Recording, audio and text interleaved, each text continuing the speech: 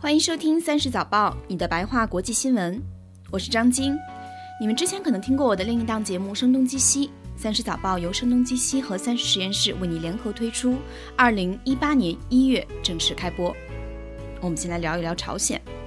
朝鲜在今天重新打开了一条用于和韩国交流的电话线路，被认为进一步为两国外交关系的解冻带来了希望。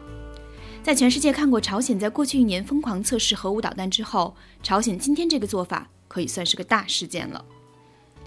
这条电话线路主要是用于两国高层之间的谈话，其中还包括了一条军事专用线，但是从前年2月开始之后就没有再用过了。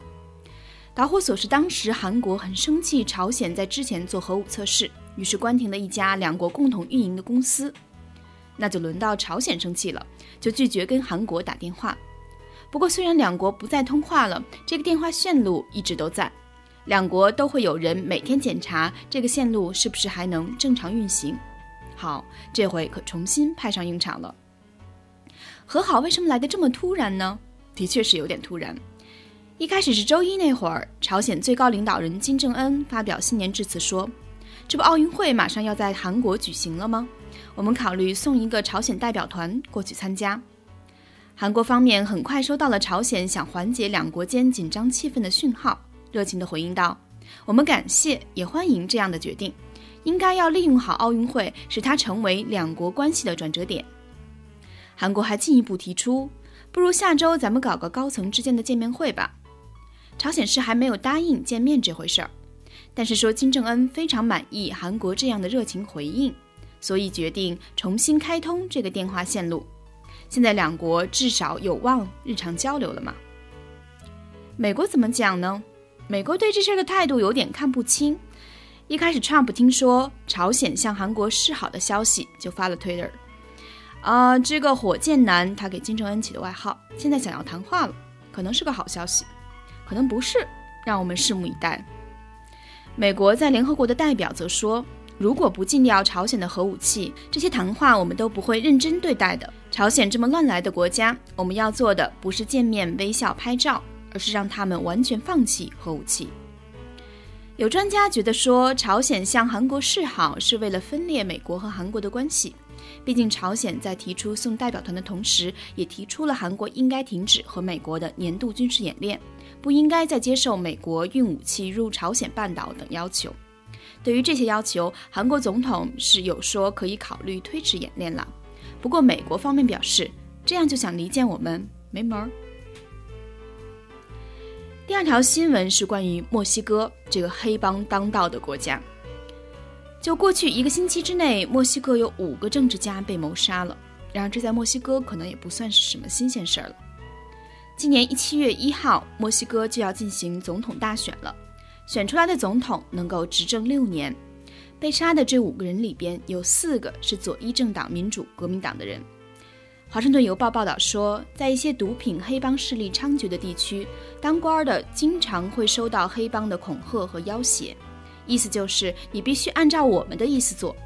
有的官就从了，还跟黑帮建立了关系，有的官就不从，结果有可能就是被杀害。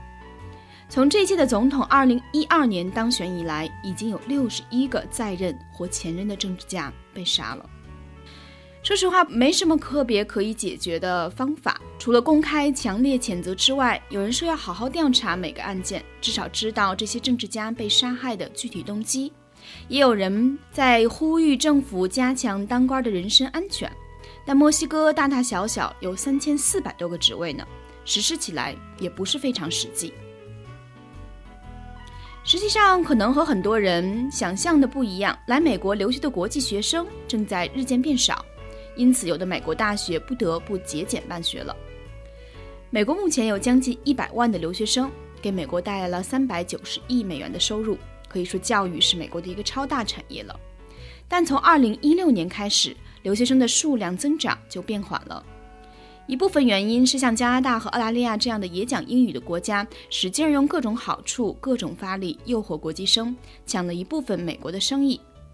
这就很要命了，因为国际生的学费比美国学生的学费有时候能高出1倍。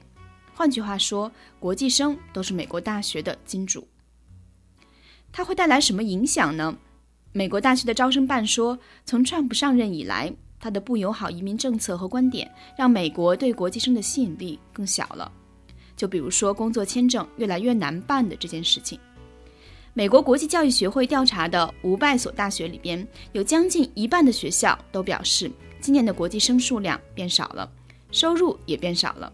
像常春藤或者其他好大学受影响比较小，但像很多中西部的所谓的美国大农村的一般一点的大学就很惨了，不得不勒紧裤腰带办学。比如今年 US News 排名145名的堪萨斯州立大学，它其实是龙应台的母校。意大利语系只有1个教授，但是国际生变少，学校收入变少，连这一个每年工资不到5万的教授都养不下去了，只能把意大利语系舍弃了。还有哪些可以长话短说的新闻呢？美国今年冬天实在是让人冷到绝望。据说美国今年的极寒天气已经导致9人死亡了。除此以外，温度的骤降冻住了爱荷华州的水塔，迫使纽约的渡轮暂停服务，逼得美国南部也开了供暖中心。好些地方的温度之低打破了过去100年的记录，南部的德州居然都下雪了。天气预报员警告大家，这样的天气可能会有人出现体温过低的风险，强烈建议大家穿很多层，戴上帽子和手套，包裹上裸露在外的皮肤。这就是今天的30早报，大家可以在微信公众号30实验室中看到完整的文字版。欢迎大家在苹果的 podcast 上给我们写review， 这样可以让更多的人听到这档节目。谢谢大家收听，我们明天再见。